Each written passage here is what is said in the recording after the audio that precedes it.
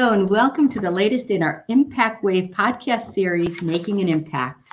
April is Financial Literacy Month, and as part of our Financial Literacy series, I'm thrilled to welcome today Ebony Beckford. Ebony is an author, entrepreneur, and financial literacy advocate committed to closing the wealth gap in America. In 2020, she released her first best-selling children's book, Madison's First Dollar, which led to her starting FinLit Kids, a multimedia company that empowers adults to teach basic money concepts to kids 3 through 7 through fun and engaging games, books, activities, and content. Ebony's work has been featured on NBC News New York, Essence.com, among many others, and on multiple blogs. Welcome, Ebony. It's a thrill to have you here with us today. I gave a brief recap of your many accomplishments. So if you could tell us a little bit more about yourself and how you became a staunch advocate for financial literacy. Well, first off, Karen, thank you so much for having me here. I'm super excited to be a part of this great series that you're doing on financial literacy. And my story is interesting because it's funny because it's kind of still unfolding, like how I got here and me understanding that. I had to do a deep dive into why I was being called to this type of work. And initially, I created my book because I wanted to find a way to give my daughter, Madison, some tools that I didn't have when I was younger. But what I discovered is that it really was coming from me being in a place of just like angst when I was pregnant. Just remembering what my experiences were like when I was a kid, when I lost my mother at 18. When my mom passed away, I had negative $200 in the bank account because I had just opened up a student checking account and used the overdraft protection money to buy Christmas gifts for everyone in my family. And then 2 months later, my mom passed away. And I was now dealing with all of these adult responsibilities that I had. And so that $200, seems like a small amount of money, but it took me years to pay off that small debt because of all of the things that I had to deal with. And, by the time I turned 18, I had poor credit. And so when I got pregnant, started having panic attacks, thinking about my daughter's future.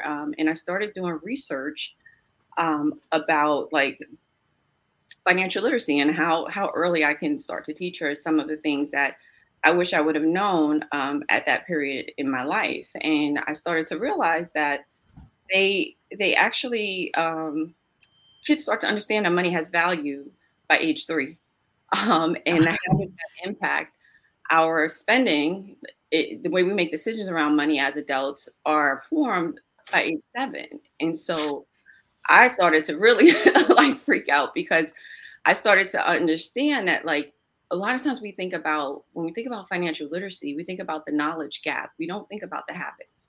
And it really is the habits that are impacting the things that we're doing. And so if you was raised by someone who's an emotional spender, you very well may be someone who is an emotional spender, or you went in the opposite direction, right? And so even though we know we should be earning, saving, investing, and giving, and doing those things, it really is our habits that impact how we manage our money as we get older and how stable our financial future is. And so after doing that research and discovering that, I decided to write a children's book. And crazy thing about that is that I'd never considered myself to be creative in any kind of way. But I knew I just wanted to give my daughter this information that I had. And so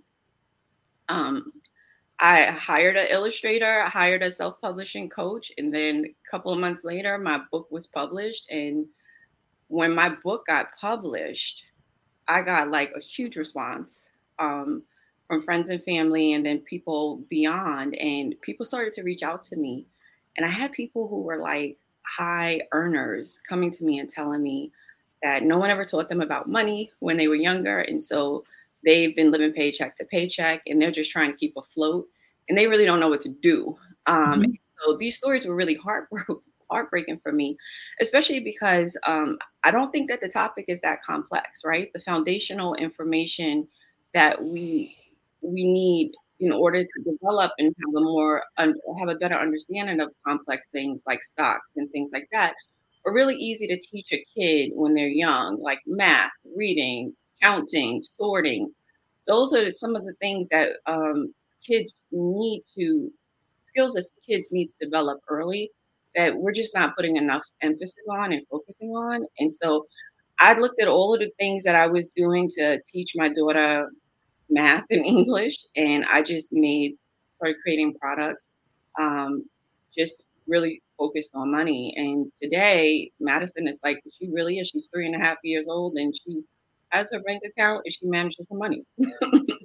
That's really amazing. And so much, you put so much research in, and then it just seems to make such common sense that we try to prepare our children for everything to go out into the world to make sure that they have the tools that they need. But financial literacy is often not a subject that's broached at all. Right. So that is the one tool that could provide so many skills and hopes to take, an idea, even how to start a business, but just the basics, like you had said, with you started your first checking account. So it's how to manage, money, but it's not often spoke of at home. Like you just said, these high earners, we're struggling and a little embarrassed going paycheck to paycheck. So I think many times, do you feel like the adults in these children's lives and the parents don't feel they have the tools to then pass it along? And like you mentioned with habits, it's so funny that you said that, because kids absorb everything, whether it's the way we react, our emotions, and that includes finance, and that's not spoken about either. Well, it's not spoken about because it's something that, if you think about just as a society, it can bring great shame. But we put so much value in people's personal accomplishments, and we attach dollars to accomplishments. And so if you don't have a healthy bank account, it's not something you feel comfortable talking about. In fact, you feel a lot of shame around it, even though we're all collectively in the same boat where we're like, nobody taught us this. And we understand that it's something that should be taught. We still carry a lot of shame because we value each other in that way. And so that's another part of what I try to talk to parents about, is that, like, listen, a part of what I'm doing as well with the tools that I'm creating is making kids understand that money is just that. It's a tool, right? This is a tool to help you get what you want and what you need. That's it, right? It doesn't determine your personal wealth. It is something that is absolutely necessary. I know people say money's not everything. It is, because in order to enjoy anything that you love, you actually have to have money. The people that you love, you have to feed them. You have to get health care. You have to educate them. All of these things do require money. And so teaching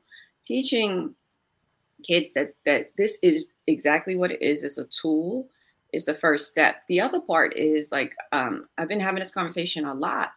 A lot of parents are overworked. Like right now, the way our society is, it is not easy to live, right? A middle income is no longer giving you the stability that you need. And so parents are working overtime right now. And so even though they interact with money every single day, so they have an opportunity to talk about money with their kids every single day, their minds are just in a million different places that they don't even think of some of the things that I tell them to do. Like basic things, like teaching my daughter delayed gratification. It doesn't have to involve money. Of course, you can't teach a 3-year-old delayed gratification with a dollar bill, but you can teach her that with chocolate. My daughter loves chocolate. And so, okay, you can have 2 chocolates after you eat your oats, right? And there are days when we don't have any chocolates, and she gets very upset, and we have a conversation about the fact that you're not always going to have enough chocolate. And so we have to budget the chocolate when you get it, right? If you want 3 chocolates, which sometimes she wants 3 chocolates, that means we won't have enough for Friday, right?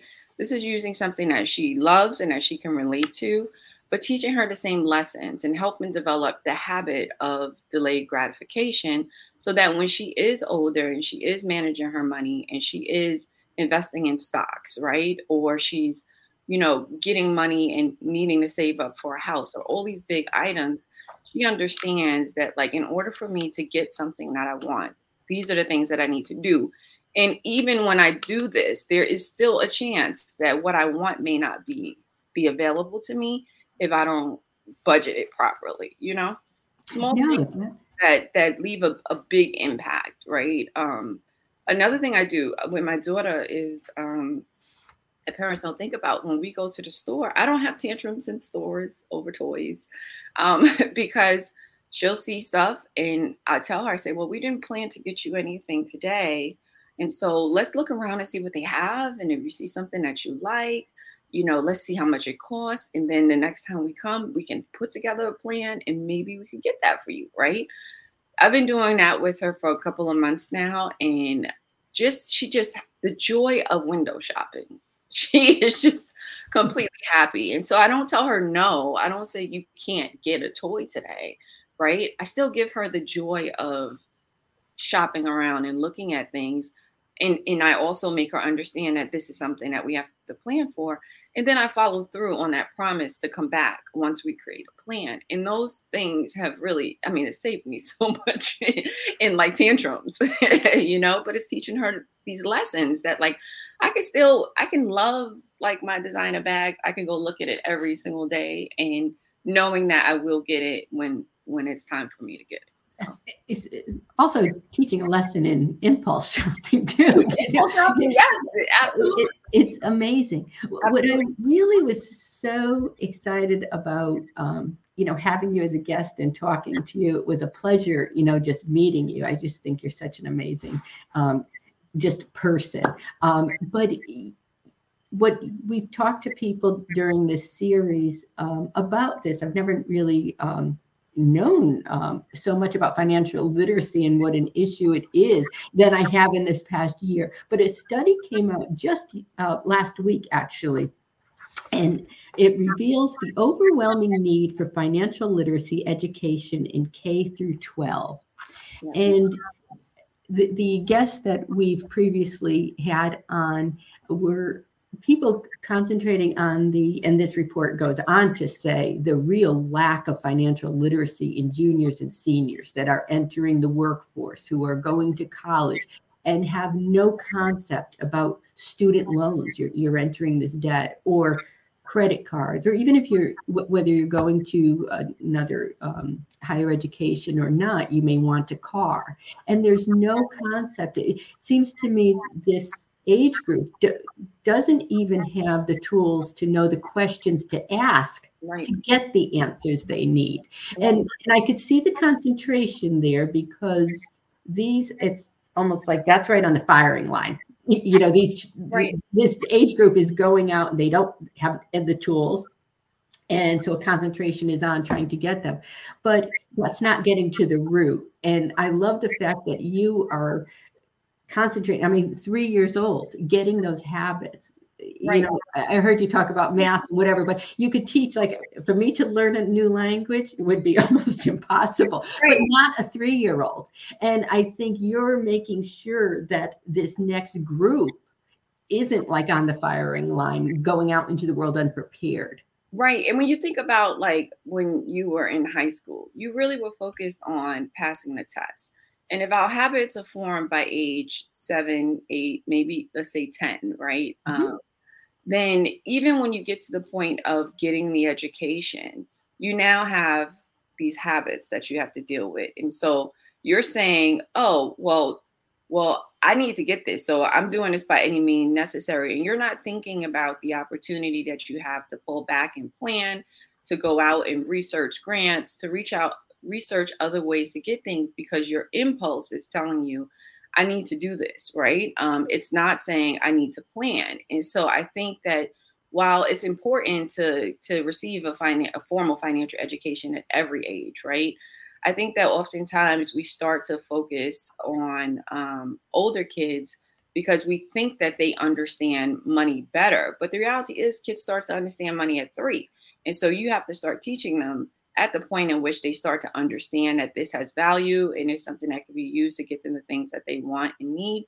You also have to make them understand how we get money, because I've asked many kids, how do we get money? I had a kid say at the dollar store. I had another kid say at the money store, right? They associate getting money with the store, which is where they go to get things, right? They don't associate getting money with hard work, with entrepreneurship, with going out and working for other people, with doing chores, with, helping a neighbor, with mowing a lawn. They don't think of those things first when I say, how do you get money? And people are like, well, there are only three. Madison's three. Ask Madison how you get money. She gonna tell you how to get money, right? Because this is a conversation we've had, believe it or not, for a long time. She has a fake ice cream stand in the park. We get money every Easter. Her grandparents give her like $25. We put it away. That's going towards her ice cream stand that she's gonna get when she turns 5. These are conversations that we're having with her, because if you think about it, right now at this age, everything she's doing is play. Everything is imagination, right? This is how they learn, through play, right? And so if I have a play ice cream stand and we're transacting, right, then she's learning that. She has a cash register. So she's learning how to use a cash register and understanding that when I give her money, she has to give me change. So you have to know how to count the change, right? And she also understands about credit cards. But I think that in this world where we're swiping, parents forget that kids are tactile learners. They need to touch and feel things. They need to have the experience of losing something. And you don't get that when you're just swiping a card. Mm-hmm. Get that from having physical money in your hand and it going away and you're not seeing it again, right? You get it from having clear jars where you see your money growing, getting bigger and bigger and bigger. And you start to now use that imagination to think about all the things you can get once the money gets to the top, right? Those are the things that really make kids learn about money and teach kids about money, so that when they do go to college and they are getting these valuable, crucial lessons that they should get in high school about interest rates, about loans, about their education, they have a foundational understanding of how money works. And also they have good, strong habits around money that they can make informed decisions and it can actually sets them up for success. Yeah, no, absolutely. And I love the fact that you talk about like an overall education. You don't need all the answers, but you do have to know how to ask the questions and question, Yes. Contracts. And there are comparisons. So you don't feel at everyone's mercy. If you're going for a car loan, well, maybe you could get it. You should know enough to say, well, maybe if I go to this credit union, it might be a lower rate, or to ask those. Do you want to talk a little bit about the book itself? You talk about the lessons, but I did like the fact that even in your book, you talk about here's Madison's first dollar. Yeah. And you do have another one, though, coming out in the next couple of days, I believe. Yes. Next week, Madison's First Budget is coming out next. And so Madison's First Dollar was my first book. And it is filled with, it's a book about a girl who gets her first dollar and she's thinking about the ways in which she can spend it. So it's filled with open-ended questions. So that encourage kids to think critically about what they can do with their dollar. So when I read to kids, the first thing it says is like, what do you think she should do with her dollar? And they say, buy candy, right? And by the end of the book, they're thinking about investing. They're thinking about buying a gift for someone else, or even donating their money to a neighbor. And so that book is really, it's an introductory book, really designed to introduce kids to money, right? And so on the back, we have activities so they can identify the bills, they can identify the coins, they can sorting activities and things like that. But it's also to get them thinking about the ways in which they could use a dollar other than just buying candy. And then in the second book, Madison's First Budget, Madison's parents have parents, I can't even speak. Madison's parents have advised her to create a budget for her dollar. And she enlisted her cousins Sadie and EJ to help her create this budget. And so it's another book that is also walking you through the different ways in which she's thinking about spending her dollar, but it also introduces counting coins and coin combinations so that kids understand the value of money better. And they, in the end, will design their own budget. So there's budget worksheets and things like that. And this book is actually a very special book to me because I'm dedicating it to my mom, who passed away when I was 18. And the three characters are her grandchildren and her only great grand, which is Sadie. So Madison and EJ are her grandchildren and Sadie's her great grand. And so this book is very emotional because my first book, I kind of was like an accidental author, I tell people. And in this book, I really sat down and thought about what I wanted to do with it. And it's a part of a 4-part series. And so there are 2 other books that will be coming out that are already written and ready to go. Just have to do the illustrations for it. So I'm really excited about this book because I've let couple of principals and teachers that I know read it, and they're just blown away by the illustrations and the lessons that are being learned, that they all have said that they wish they would have gotten when they were younger and that they would have passed on to their own children. So I know I hear that, so much. I just absolutely loved reading it. I've already ordered Madison's first budget. So I know, thank you. I just have so much admiration. Accidental author, but I think it's been a calling much more. And what you are giving, the impact that Madison is having, I love that. It's not just how you spend that dollar, but to really instill the joy that comes from giving of yourself. And speaking of volunteerism and the true joy that has more of an impact than maybe any one financial purchase, Right. but the impact you have on another life. And I know you had mentioned, I've seen it written in a couple of things that you've put out, the impact that Madison has. But I think Madison has made her impact in the world through you by affecting so many people in such a positive way through your books. So Thank you.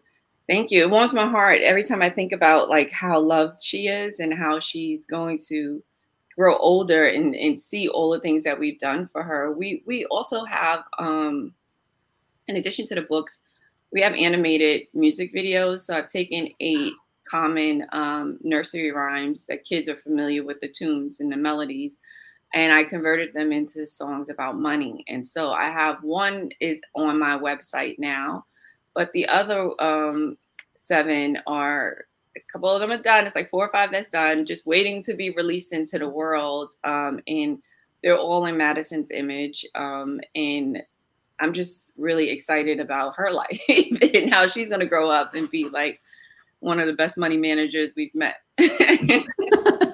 Well, I can't wait to have her on an upcoming podcast. But Ebony, this has been such a joy to have you here. I think that you might agree. We could talk all day. So, all day. Yeah. So, I hope we could continue when the books come out. And this is certainly a topic that, is front and center and should be a part of just a normal conversation in everyday life. But I encourage everyone to please go to Ebony's website here for more information, the songs, the availability for the books, and perhaps even upcoming videos or appearances that you have.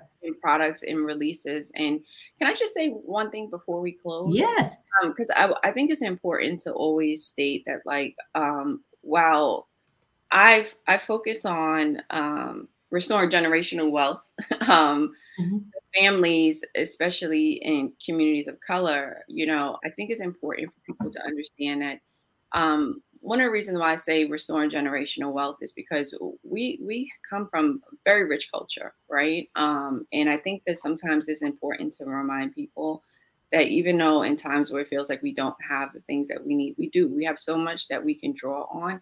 And it's as simple as having conversations with your kids about money and where it comes from. And if you feel comfortable sharing experiences with them that you've had, and if not, just using books like mine and other books that are out there, because there are a lot of other authors who are coming out with books that are really good for kids at different ages. But really having the conversation with kids will go a lot further than I think parents would understand, and making them understand that money is a tool. It does not determine your value. And talk about times where we had money and we lost money and we went up and down in our finances, so that they understand that, if they take the steps that they need, that they can always get to a level of stability at some point, right? And so I think it's important for parents to understand that, because I think parents are really hard on themselves, and they're out here. I said this on another podcast. I was like, they're out here working, trying to do the most when they're already the best, and their kids just really need them. They need their attention. They need their time.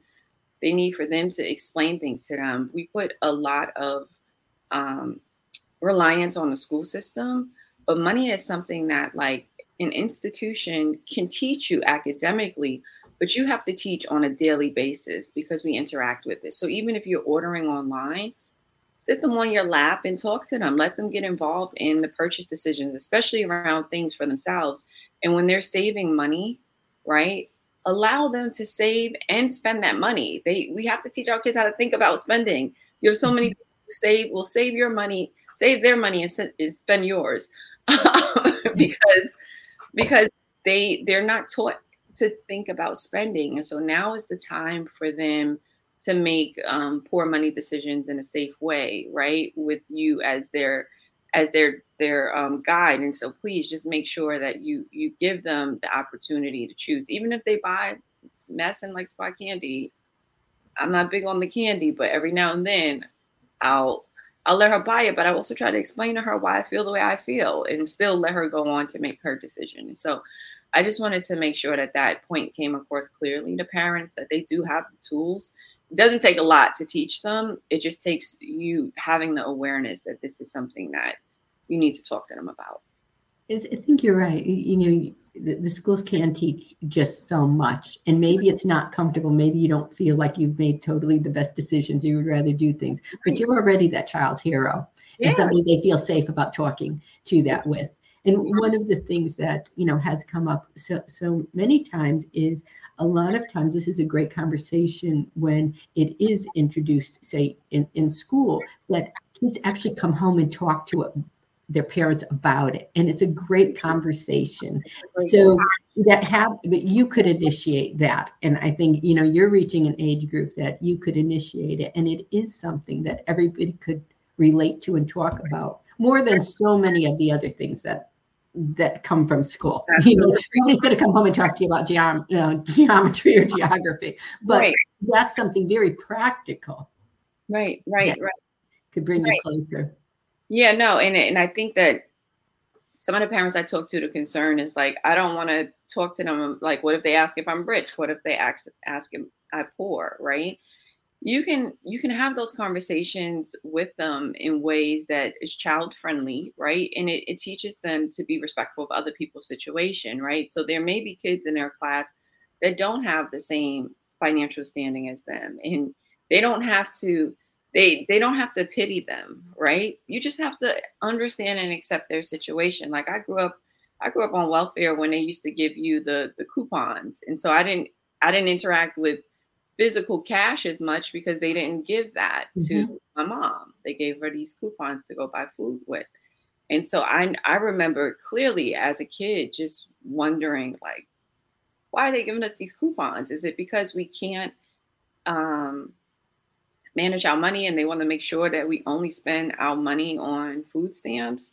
I'm on food instead of like other things. And then as I got older, I started to realize the power of the dollar, right? If you give somebody $1, they'll take that dollar and they can invest in it with it, right? And so I'm not saying that is the system's intention. I'm just saying these are the thoughts that I had as a kid, just wondering why I'm being restricted in the way that I'm being restricted because my parents' circumstances when I came into the world, And so a lot of what I've learned, the lessons I've learned came from my own poor situation. So my bad situation. So I think that even if you're not in the best financial standing, you still have those lessons that you can use to teach kids so that they can go on and empower themselves. Well, your life lessons certainly brought so much, So hope and understanding. Um, a tool that many could benefit from. And I think that, in talking to you, just emphasizes that financial literacy just helps so much more than dollars, even a relationship. It's if you could manage your money, you have um, more of an opportunity to not be restricted by somebody else's power over you because you can't make these financial decisions on a personal or professional level. absolutely. And everyone needs financial literacy. Nothing drives me more crazier than when I hear parents tell me, oh, well, my kid is going to be good because I'm leaving behind XYZ. You can leave behind millions of dollars and that could be gone. We've heard many athletes talk about how much money they've lost. So it's not about it's not just about how much money you have or what assets you transfer to your kid. It is about giving them the tools to understand how to manage it and also building the habits that will help them succeed not only in just managing money, but in so many other areas of their life. If we know how to manage our emotions and our habits, we'd be at peaks, so. Yeah, absolutely. Yeah. Well, this has been, so inspiring. You inspire me. I know I'm not alone. You inspire so many people. I so appreciate you taking the time to be with us today. And I really hope we could do this again Of course. very soon. Ebony Beckford, thank you so much for joining me today. I look forward to doing it again. Thanks to everyone for tuning in. If you enjoyed a conversation, please give us a like and subscribe to our channel. Hope to see you next time. Thank you.